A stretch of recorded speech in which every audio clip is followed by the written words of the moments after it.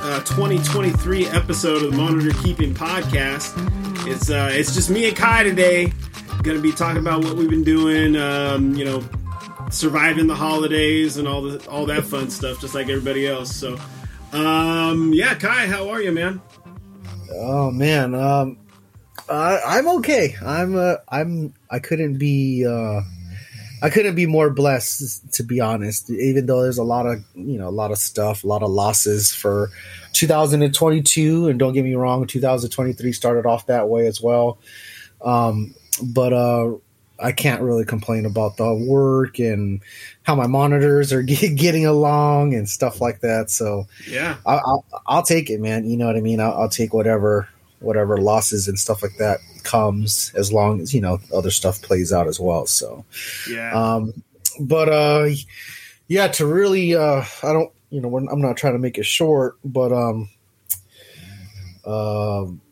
2022 obviously was a pretty tough year just to get through, period. And then 2023, as far as like successes and things like that, I want to say that I'm on the up and up with some of my projects. I've had animals that were pretty aggressive towards each other now start to be more workable and more cohabitable, even in the sense. I have a separation partition for them for the enclosures, but for the most part, a couple of really aggressive animals that I essentially couldn't pair at one point for even a year. I was trying, and I was like, just sitting at the stairs of my reptile room with my hands in my lap and shit, and just like, hey, like, what do I do? And I was literally calling people, asking for their advice on how to pair mean monitors, and what to understand. And and I don't know what it was, but the male normally sets the tone. If he's really aggressive, then the female's either going to lose in this battle or it's just going to start a really big fight, right? Yeah. And so I've had one of my male Kylan monitors that was very, very hard to pair with. The female that he was with passed away last year, like October-ish, something like that. Mm-hmm. Very sucky.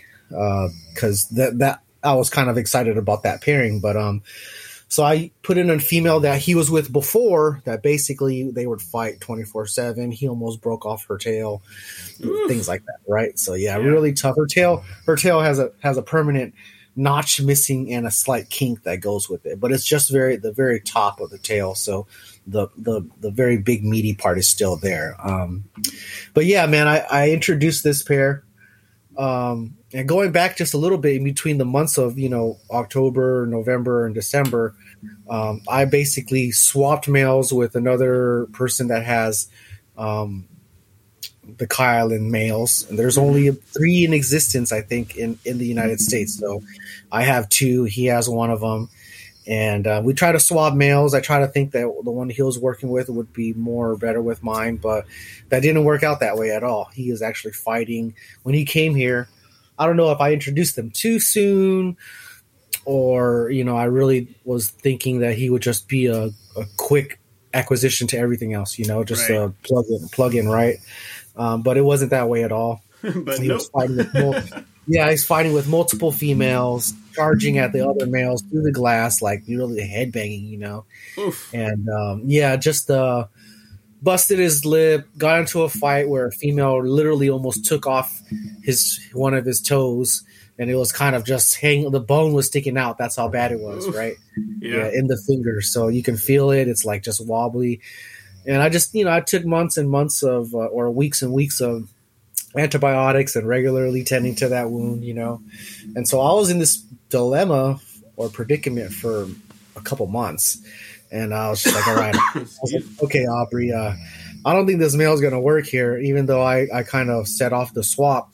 And so he, me and Aubrey swapped males again. So I got the male that I sent him back. He got the male that he sent me back, which was the best move I made, basically. Yeah, that male that I got right along with the girls that he was with without a problem, even though they're not exactly breeding, and he's still frantic, right? So like if you open the cage, he's going to run to the other side and then run around on the walls back and forth. Like he's pretty nuts, right? Yeah. But with the girls, he's so good. They're not whipping his butt. He's not trying to kill them.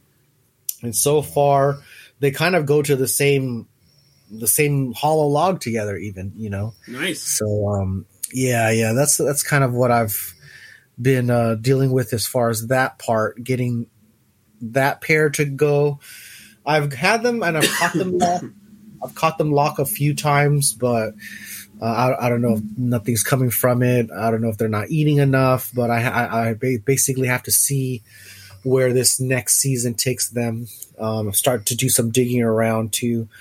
That female is going into a very large went into a very large enclosure to begin with. So she's like a 2-foot female in an 8-foot enclosure, and she's got some, you know, some wandering and test digging and things like that to do. She's the only female that I have had that has never dropped any eggs at all. But okay, I'm almost 100% that it's a female.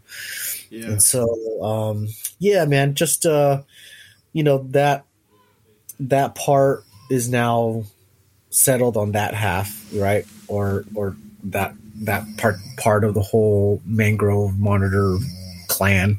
And then I have that other one that I basically took him into surgery. He was kind of, I don't know how to say it. He was kind of like dark and gloomy. He basically never came out. You know, he's one of those that's like empty cage syndrome. Basically, just lives in a hollow log. You can throw food in there, it's gone, and that's it, right? Yeah. And then I took him to have surgery because he kept on getting into the female side of the enclosure, which is a very narrow square. And so, if he really wanted to, he can push his way through, you know, and squeeze his rib cage and all that stuff like that, and, you know, really, really try to get through. But on a couple instances, he did. He was pretty lean, so he felt like he could just get through there pretty easy. And he basically rubbed his nape really raw one instance, and then that became like a mass, right, that grew on his neck. And then that was every single time he tried to get over to the other side, it would abrase that, and then it would be bigger and bigger. And so for maybe several months, almost a year, he's had this thing that grew from like a Tic Tac size or a little M&M size all the way to like a freaking, I don't know if you've seen it, but I showed pictures of what, yeah. It's literally a knot the size of a $50. Yeah. On his neck. Yeah. So the size and the thickness of like a little marshmallow literally on his neck. And, yeah, I'm pretty sure he hated that because you could tell, it kind of disturbs him how he gets in and out of logs and things like that. Right. Just normal functionality of his neck. And so when I got it removed, he basically became a different lizard once that thing healed up. I mean, he's out. Like right now, he's even out, and his lights are off. Yeah. So he's out basking or night basking or whatever he's doing on a log, and hanging out, chasing tongs, coming out for food, waiting for food. Wow. So, yeah, and then the biggest thing is that he's super nice to that female that I mentioned earlier, where he almost bit her tail off, a year ago.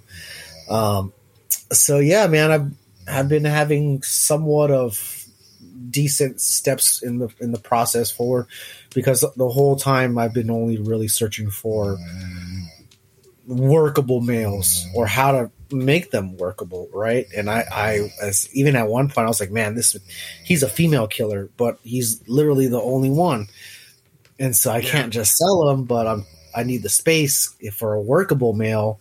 And that wasn't ever really going to come. I've had a couple missed shots of people wanting to import them, but never got them in. And so, I'm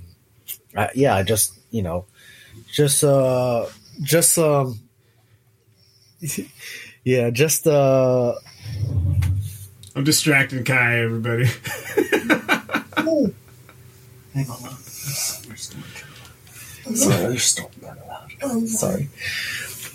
So yeah, just just the normal, really trying to get another really workable male. And now that I have two pretty decent ones, I'm excited about what this year has to come for the Kylan project, just because that was one of my major setbacks within the whole thing is the male was too aggressive or too frantic, or just really couldn't be easily workable with breeding the other females. And then the stuff that I did have breeding were crosses and stuff like that. So it's like I'm trying to make peers as much as I can. The cross was really just for fun and to learn the process, but I have to scoreboard almost. I have to make sure that I make peers out there so it doesn't mess up and muddle up what's out there to begin with. So really just that part has been pretty decent as far as the Kylan stuff. And then I have the smaller Dwyer things too. I don't know if I think I brought that up the last couple times, but I have this new species of mangrove monitor, and they're tiny. Their adult size is like 2.5 feet. So they're still small, and the way their pattern looks and how it's developed, it doesn't look like it's gonna change much more, and so that kind of determines how old they are, because they're no longer black with the little spots. They have the pattern is pretty much fragmented. Varanus Dwyer after Quetzal Dwyer, and he owns Costa Rica Reptilanda and the Texas Reptilanda. Those are both zoos. Like sister zoos, one in Texas and one in Costa Rica. Man, it's for the most part, other than being really busy with grasshopper stuff, that's where my monitors are now. I just dug up another clutch a few days ago, and the eggs look so. I'm not really gonna have too much hope in them, but I have them in the incubator. Hopefully there will be processing and laying more, and going from there. Only time will tell. Only time will tell, man. Yep. I hear you on that. What about you, man? How's the move hasn't fully transitioned yet, right? No, as life will, nothing happens on the planned out schedule or the way we all think it's going to happen. So, there's all these little things that we got to take into account, and paperwork for this, wait for that, few other odds and ends, but it's okay. So I cut back on a lot of things already. There's still a few things that I'm going to try to move. So the peacocks are gone, the Similis are gone, most of the Timors are gone. I still have 2 groups of those. One's an old blind pair that, I don't think they're really going anywhere, because he's definitely blind. She's blind in one eye. And they were old when I got them. And then I have a younger, 1.2 that I've raised. So those are still with me. The blue trees aren't going anywhere, and I still have the female black tree that I want to move. Other than that, yep. Yeah, I didn't push her too hard. There's a couple offers for trades and stuff, but I can't trade. Yeah. I'm trying to cut down, so it defeats the purpose. Unless you got Gray's monitors somewhere out there, but I don't think it does. So, finding the fruit for those is going to be a real tough one if you ever have to actually get Gray's monitors and stuff like that. You can go into Asian markets looking for rare fruit. There would be that. Back in the day, I had thoughts on how to do it. Now with technology the way it is, maybe we could pull something off, because if we wanted to stick to feeding them that specific fruit, just like put it in a Pangea mix, and cover it, dip a rat in it, dip a chicken in it, something like that, I don't know. Or just isolate, almost like an extract of that fruit. I don't know if it would work or not. I don't know if it's even necessarily needed or not, or something that could has basically the same makeup as that fruit would to get in there and accomplish that. But anyways, don't have those. But yeah, it's still cutting back. I still got a ton of babies of both snakes and lizards to move. The babies are mostly Ackies, and I haven't had enough time between house stuff, trying to figure it out, and the regular job to really try to take good pictures, market those, and really keep up with people that I've asked. Sorry to those people out there. So, I'm figuring out there's only so much time in a day to do everything. So it's good that I'm cutting back a little bit, I think. Also, there's a lot of people, it seems like, that have really stepped up in the last few years that are really doing some great work with other things. So, we were afraid of some of our conversations where we were afraid of things disappearing. And so it was like, okay, get everything you can right now, such as like the peacocks and the Timors before this stuff disappears, which was accomplished to the best of our ability, I think. But now it's like, okay, do I need to be the one to really do these and work with these? Or is there someone that potentially is going to have more success? Because the same thing, I'm doing fine with the Australian stuff, it seems, both snakes and lizards. But the Indonesian stuff, I'm still having some trouble with. So I don't want to burn out these animals. I'd rather get them into maybe somebody's hands that can really do something with them. Other than the...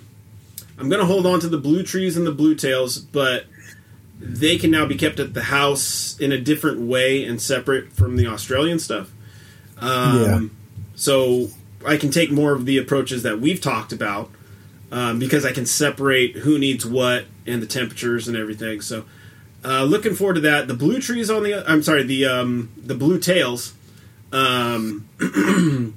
They are the pair that I put together. They had their little tussle, I was a little worried about that, but they really haven't had any issues since. And now I'm seeing them kind of basking in the same area. They will. One still has its area for the most part. The other one has its area, but they will do things communally now and kind of interact together, and then go retreat to their own areas. There's not a problem with any of the food, so usually when I open the cage, I will feed one that's up higher and in this one corner. Sounds feed like me. One. Yeah, and then I'll put the food out for the other one, and there's so far no issues with that. Now, if the female ends up getting gravid, then that might change, of course, but we'll see. We'll get there. We'll cross that bridge. For right now, everything's good, but the collection's actually kind of in a big holding pattern. I really don't want too many things producing right now. It would be a mess. It wouldn't be fair to the animals. Just because, in a week it could be like, okay, it's time to start moving stuff, and then mess up.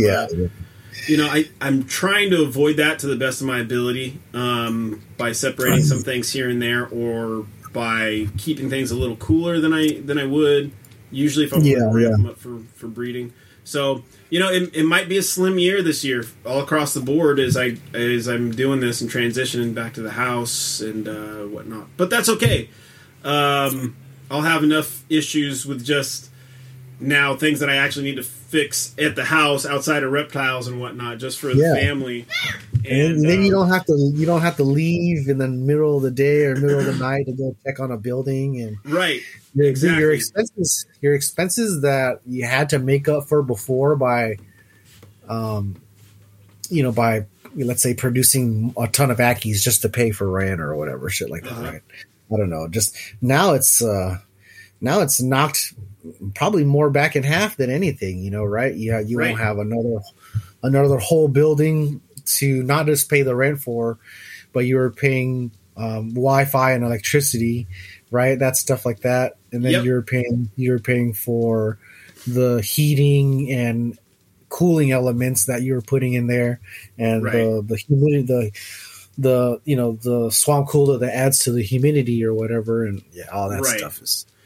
Yeah, that's one thing why I haven't yet gone that full route yet. Yeah, It has the capability, if I really wanted to go that route, to make it a full-time thing, but I have a really good job outside of the reptile stuff. And the reptile stuff is just a big question mark as far as a full-time gig for me. So I'm not something I want to take a chance on. And having an off-site facility has been great in a lot of ways, but cut back for now. You know, the amount I pay in rent and utilities over there for everything, basically I can eventually build that building on my own property and have it paid for in a few years with the amount of rent that I would be paying. So just finance that out, and then it'll all be at home. I can do things a little more to my liking. So we'll see how it all goes. It is definitely reshaping. But with that being said, some of my focuses will still be, I'm going to try to breed the Antaresia. There's a pair of gopher snakes I'm going to try to breed. I'm not going to really try to do any pythons outside of that. None of the carpet pythons, if I can get away with it. There's a couple that I just can't separate. They're the way I set them up in the cage size, they're cohabiting. So we'll see about that, but I didn't do anything extra to try to promote any breeding. And then with the lizards, I'm going to let the Kimberleys go at it. Possibly a young pair of Tristis. I don't know if they're stopping the Ackies, but I'm going to try to change things up as much as I can. And then the sand monitors. So I'm still putting some effort in, but you know, if nothing ends up producing, it's actually not going to hurt me too bad. It might be a little better till I get through the spring till the house is actually ours. Everything's done on that side and everything moved to the house. So yeah, that's all here. As far as up here in Northern California, it's just been crazy. You know, we've had some crazy weather, a lot of rain, a lot of flooding. So I've had, you know, a lot of overtime hours at my other job, which has kept me away, you know, and then surviving the holidays and everything. So it's been interesting, man. But, you know, 2023, getting back at it. And, late spring 2023 is when I plan to kind of get back at it and set things up more the way that I want to eventually set them up at the house and everything. So, yeah. There might be a couple other odds and ends that I got to make some decisions with. I got freaking mourning geckos coming out of my ears at the moment. Oh, damn. And, so I'm getting real involved with fruit fly cultures and all that. Not something that I expected to do, but here I am. And what else is going on with that? It's kind of fun, you know, seeing these little geckos running around everywhere. Your house or in the cage? Oh yeah, they get out. I don't have a way to really change them up too much at the moment because I have some groups in some other cages, but till I can sit down and either make or buy some other cages, I mean, there's eggs everywhere in some of these other enclosures. So those babies hatch, and then we catch the babies and then throw them in a container. Sometimes they're in the cage. Sometimes they're in the dragon's cage. Sometimes, you know, they're just everywhere. So we'll swoop them up when we see them, and it's kind of fun that way too, though. The kids have a lot of fun, you know, chasing them down and finding them, spotting them. But yeah. Other than that, man, it's just going to be a big transition year. So, with cutting back though already, you know, it's cut down my time over there feeding things and whatnot, and definitely want to get in some more recordings. We always talk about, but it's always finding time to meet up with a guest or just coordinate and everything. So there's some. Kai, for everybody listening, Kai and I have kind of talked about a few guys out there that we'd like to have on for the first time or back on to talk about how things have progressed for them and what they're doing. So some exciting shows because there's a lot going on. You know, people have been doing a lot this last year and yeah, into this year a lot already. of successes this last year. Man, I can't even name, Peacock monitors multiple times, people doing Croc monitors, a couple of different people, not just one guy, right? Two different guys, other, Rob Fox's, Roughneck monitors, a few more people, just doing things that essentially were quite difficult to do just 5-10 years ago. Now you see them more readily produced, more people doing them. Doomerals, Savannahs, yes, Savannahs, Doomerals about to hatch if Aiden can get them to hatch. Yep. More and more people doing tree monitor stuff. Just success all around, and it's not just in America; it's all over the world. These practices are being more and more and more sought out, and people are understanding how to apply them, and essentially just go from there. That's what it's about, really. Is getting the next guy to be able to understand and do what you're doing. It's not that easy for, like, we make the podcast, and some people interpret information just different ways, you're right, and they may not take it into consideration that it may apply to them, or maybe it's a lot to apply all at once, and so they have to go through error and trial with applying different methods and seeing if they work. You have to try for months. It's not something that you just try for a week or two, and you have to go through with it, and that's sometimes a year or 2-year process to see the end result, right? So even myself, man, I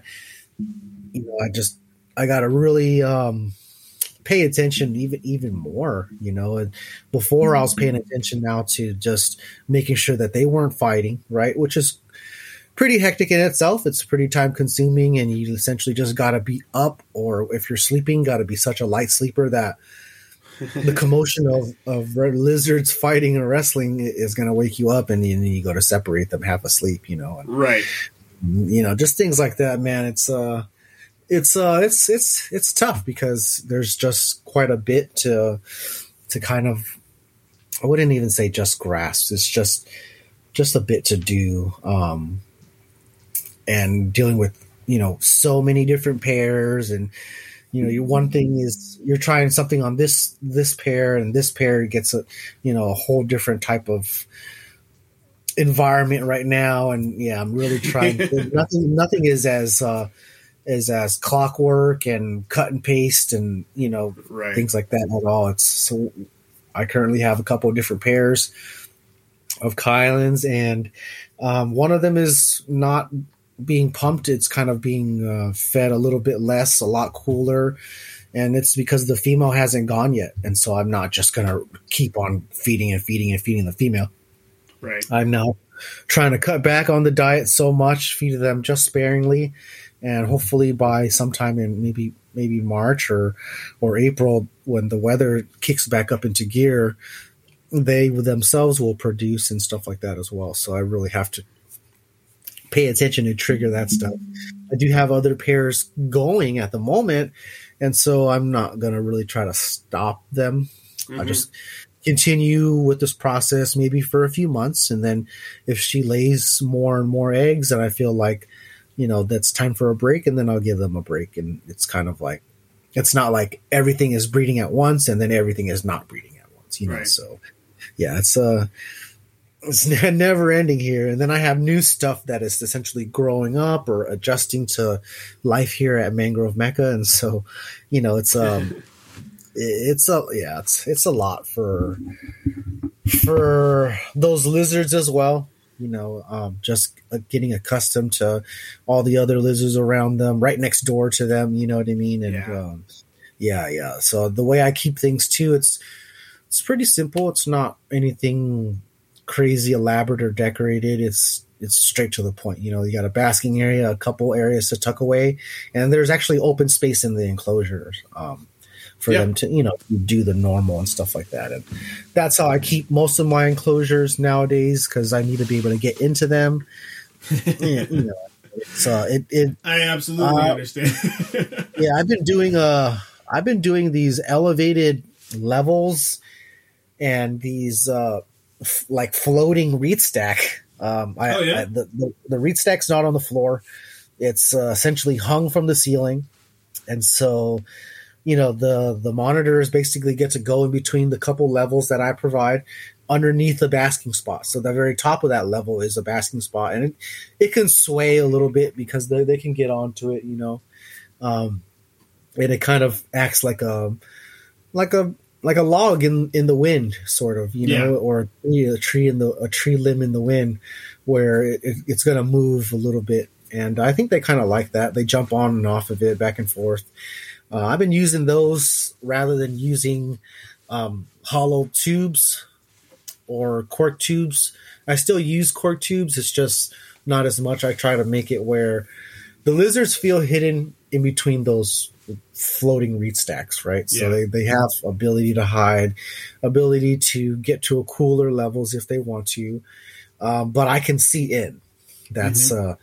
That was my my reasoning on why I made the floating reed stack rather than having just a typical cork tube that's hung there. And even if I drilled a couple holes that are quite decent size for me to peer inside, or for the lizards to poke their head out, it wasn't enough room. So I had to kind of think, all right, these lizards want to hide all the time, and that's all they're doing if I provide the cork tube, right?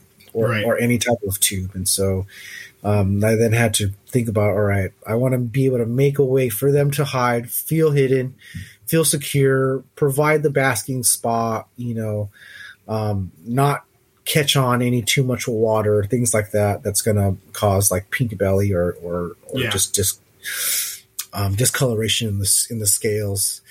And man, I just decided to go with that method. I was going to apply that to the very big, mean Kylan that I had, but man, he's been so different. I just kept him the same. And so, yeah, the babies, the Dwyer Eye have the same thing. All of them basically have slanted, propped up reed stack, elevated reed stack. And it's just basically it. They just have wood piles in their enclosure. Yeah.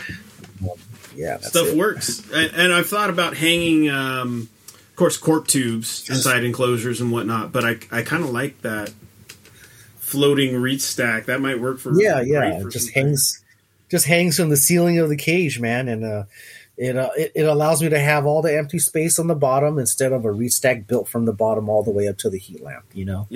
So I get a lot of open space there. My cages, truthfully aren't like huge enclosures, so I have to be able to make workable walking space and stuff like that for that. You know what I mean? Yeah. No, I like that idea. I could use that in some things. What's going on so far as you just recently had some stuff hatch? I had just one more mangrove monitor from Athena that passed away several months ago. Yeah, that was the last egg that she dropped for me. Yeah. And pretty nuts. I think it was a Partho egg. It was just one good egg. Yeah. And man, it's I hope it lives. It looks fine. It feels fine. It ate some egg pieces yesterday. Nice. But other than that, it's just my last mangrove monitor that I'll likely be producing. I do have some Kylan eggs in the incubator, but I don't know how well they'll do. Hopefully I hope so, man. Aubrey has a clutch right now from his, and I think he's got 4, so he'll likely hatch them before me. I'm hoping I could just get on and be number 2 or be second, because shit, it's been a whole lot of trial and error with my group. There's non-workable players that are just here, and there's mean workable players, and I really had to work around that as much as I could. So don't get me wrong, it's not like he got the easy route or anything like that at all. It's just, his male is pretty aggressive as well. So it's just really just honing in on the time when they're ovulating. And if you can understand when the lizards are doing this behavior and understanding that she's plump, decided to not really eat so much, looking kind of awkward, really, it looks bloated, essentially lethargic in a way. Yeah. And I wait for them to be near each other through the partition. So the partition is just basically a big metal grate, and it's breathable, so they can smell each other, tongue flick each other. They can even technically bite each other's snouts if they want its snout through the other side. But I just wait for them to do that. If they do that, then I lift up the partition, and typically with that, all that alone, the female goes to the other side because the male can't fit over there. Mm-hmm. And then when she's had enough, she'll go through the pipe and back over to her side. And then when I feel like, okay, they're done, she's, eating a lot, she looks more plump, and then I'll kind of put the partition back down, or I'll take the pipe out and I'll lock it back up. Yeah. Yeah. So yeah, man, that right there is probably, I don't know, like zookeeper work. You know what I mean? It's like, they're literally leading an animal to another side, locking it in there, having this one work in its play, and just, I've had to gather these methods from looking at, how professionals did it, or how zoos did it, or just anybody that was dealing with partitions and separating the male from the female and when to do it, just stuff like that. So, it hasn't gotten any easier. It's just gotten a little bit more predictable. And that's all I can say. It's still, man, getting nearly bit, having to, I don't know, deal with mean monitors, and they're not even that huge. It's just they're frantic, and you don't want to. What it is it's like a psychological break, and if these lizards go through like I don't know, like some frantic mode, right, and they feel disrupted and they basically have to settle back down, or you basically looked at them the wrong way. Right. They're not going to do what they would normally do in type of privacy and how comfortable they are, so it's like, if this lizard's not going to eat in front of you, and he's not going to take food from the tongs in front of you, what makes you think he's going to want to do the breeding stuff in front of you? Exactly. You know what I mean? So, yeah. I find, okay, I have to be quiet, sneak in. I have to look from the outside room, like peeping through the wall, on the corner of the wall, and look over, because I don't have the camera set up over there. It's just, there's just so much going on in that room already. There's no space for the plug, right? And so, it's nuts, man. Where I that's what I'm currently doing now is I'll look from the kitchen and I'll peer down the hallway and I'll try to see and try to see, or I'll go right to the stairs of the monitor room and I'll look down and I just hope that they didn't see me or they didn't feel my vibration, which I know they did. They're not dumb.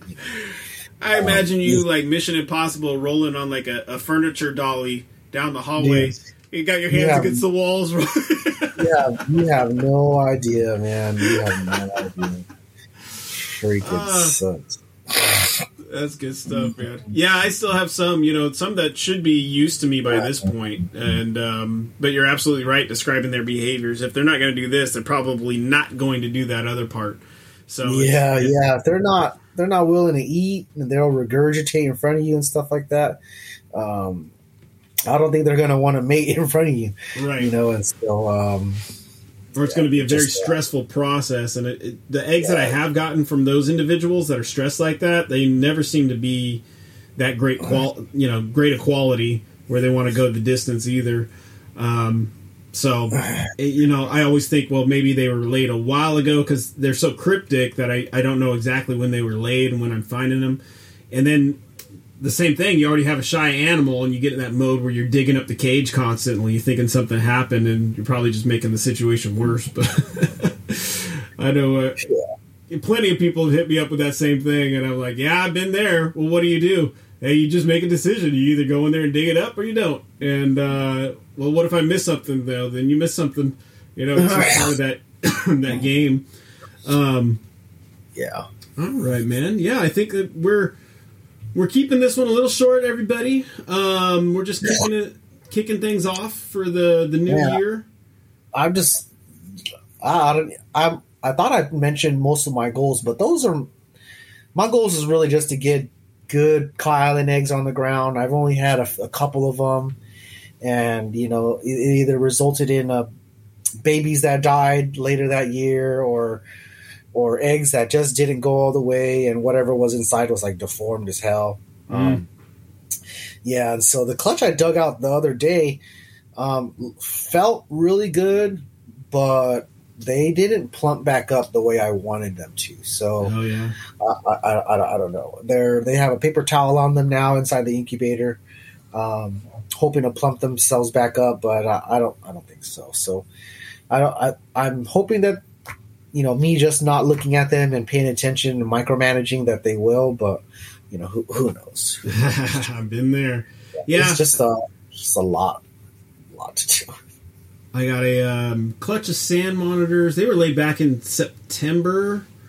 Well, it's actually all of them were in September, so another couple months and should have some babies. Everything's looking good there.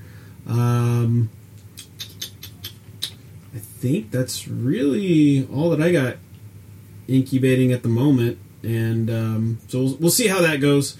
I intend to work some more with them. I intend to hold back some, and now that I've cut back, part of the going forward is make some more space for hold back sand monitors and whatnot, and really mess around with the patterns, the color schemes and whatnot, if it's possible to do to really refine that. That might take a couple generations to get something consistent.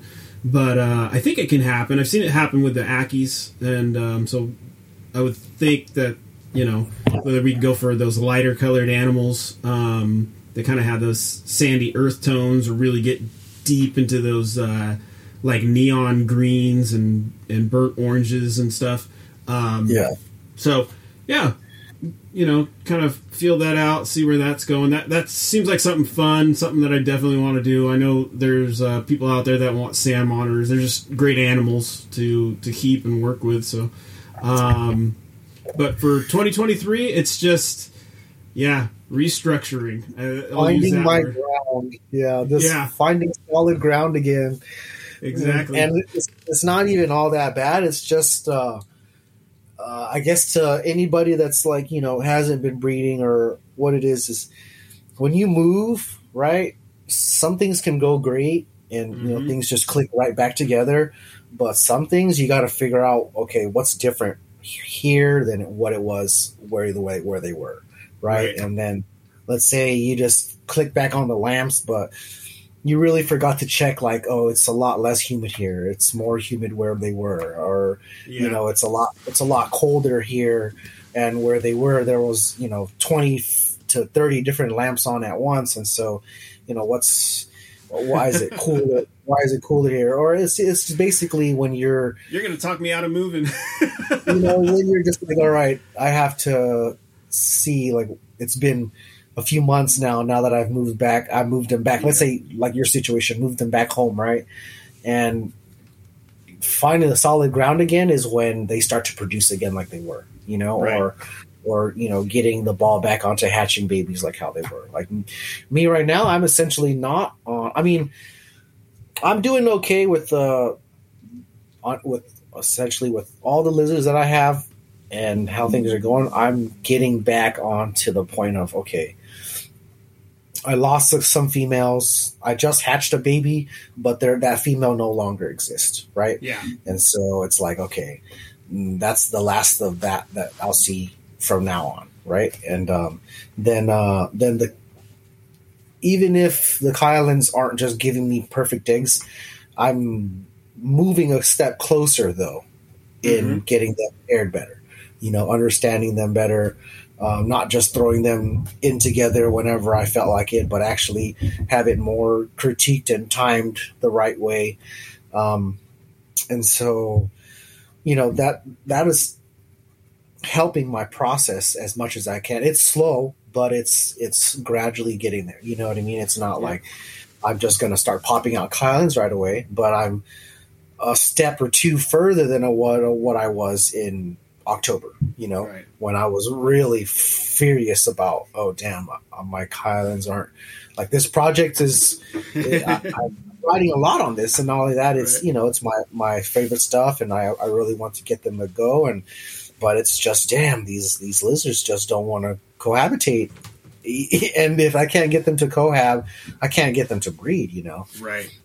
And so yeah, man, it's I literally sort of took a blind eye and was like, okay, they don't get along, but I'm going to have to try. This is the only sizable, breedable pair, and so I put this pair that was fighting initially a year or two ago, and now they get along okay. She's over on his side. They're not like sleeping next to each other and doing the whole like arm over the shoulder thing, but she doesn't have any bite wounds, and that's all you that can matters. ask for at some point. Yeah, that's all that matters. When I look at her, I'm like, okay, you didn't get ripped up, so there's got to be there's got to be a good thing. Yeah, so and now when I look at them, it's like 2:30, 3 o'clock in the morning, which when I also am doing monitor work at my peak of the day, right? Mm-hmm. I start my day really early. So at 2 or 3 in the morning, when I'm feeding grasshoppers again, or when I need to do monitor stuff, that's when I'm up doing the most, for the lizards. The rest of the part of the day is me prepping, doing grasshopper stuff or other things, and right. And so the reason why I'm having my 2 or 3 a.m. periods is, mostly everybody else is sleeping, and their lamps are with the normal daytime when, let's say it's 6, 7 in the morning, your lamps are on. And then at 5 or 6 or 7 p.m., when you're having dinner, your lights then go off. Right. Well, for me, because SoCal gets so hot and where I live gets so hot, and with also the grasshopper lamps, they essentially make the place so hot that if my lamps were on during the daytime, it'd kind of conflict with the temperatures. Yep. And so the cages would be extremely hot. So instead of having them on during normal times, like how I just described, they're on at 7, 8 p.m. and then they're off at like 7 or 8 a.m. in the morning. Mm-hmm. And so they're that 3 o'clock is when it's been several hours. And, I was even sleeping from maybe 10 till 2, right? Something like that. So the house has then been pretty quiet. And that's when my very shy lizards do the most. So it's tricky, man. And that's how I kind of have to play with it. And that's the schedule, and that's how things are working here. Yeah. Yeah, man. I don't know what those Dwyer eyes are going to do.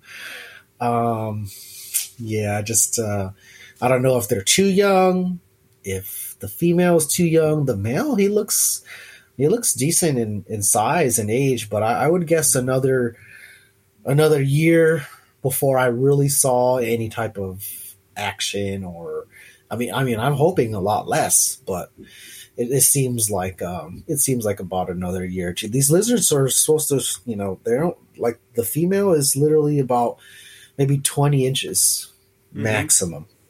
Yeah, and the male, I think he's right around 24 to 26 inches maybe. And stretched across my arm is still longer than them. So they're not very big at all. So I'm hoping that that project flourishes as well. They live together. They do everything together. They bath together. They go to the same water hole together. They eat together. It's they're cool. They're a pair. That seems like a pair, anyways. And yeah, man, it's just how things are flowing here. Yeah, man, that's really it. Just feeding, making sure I'm on top of everybody, and that's it. Yeah. Yep. We'll start there. We'll start the year with the basics and just see what we get into as things go. But all right, maybe we should cut it there. It's been about 50 minutes, and I still got to go feed lizards. I think I see an possible signs of nesting in the.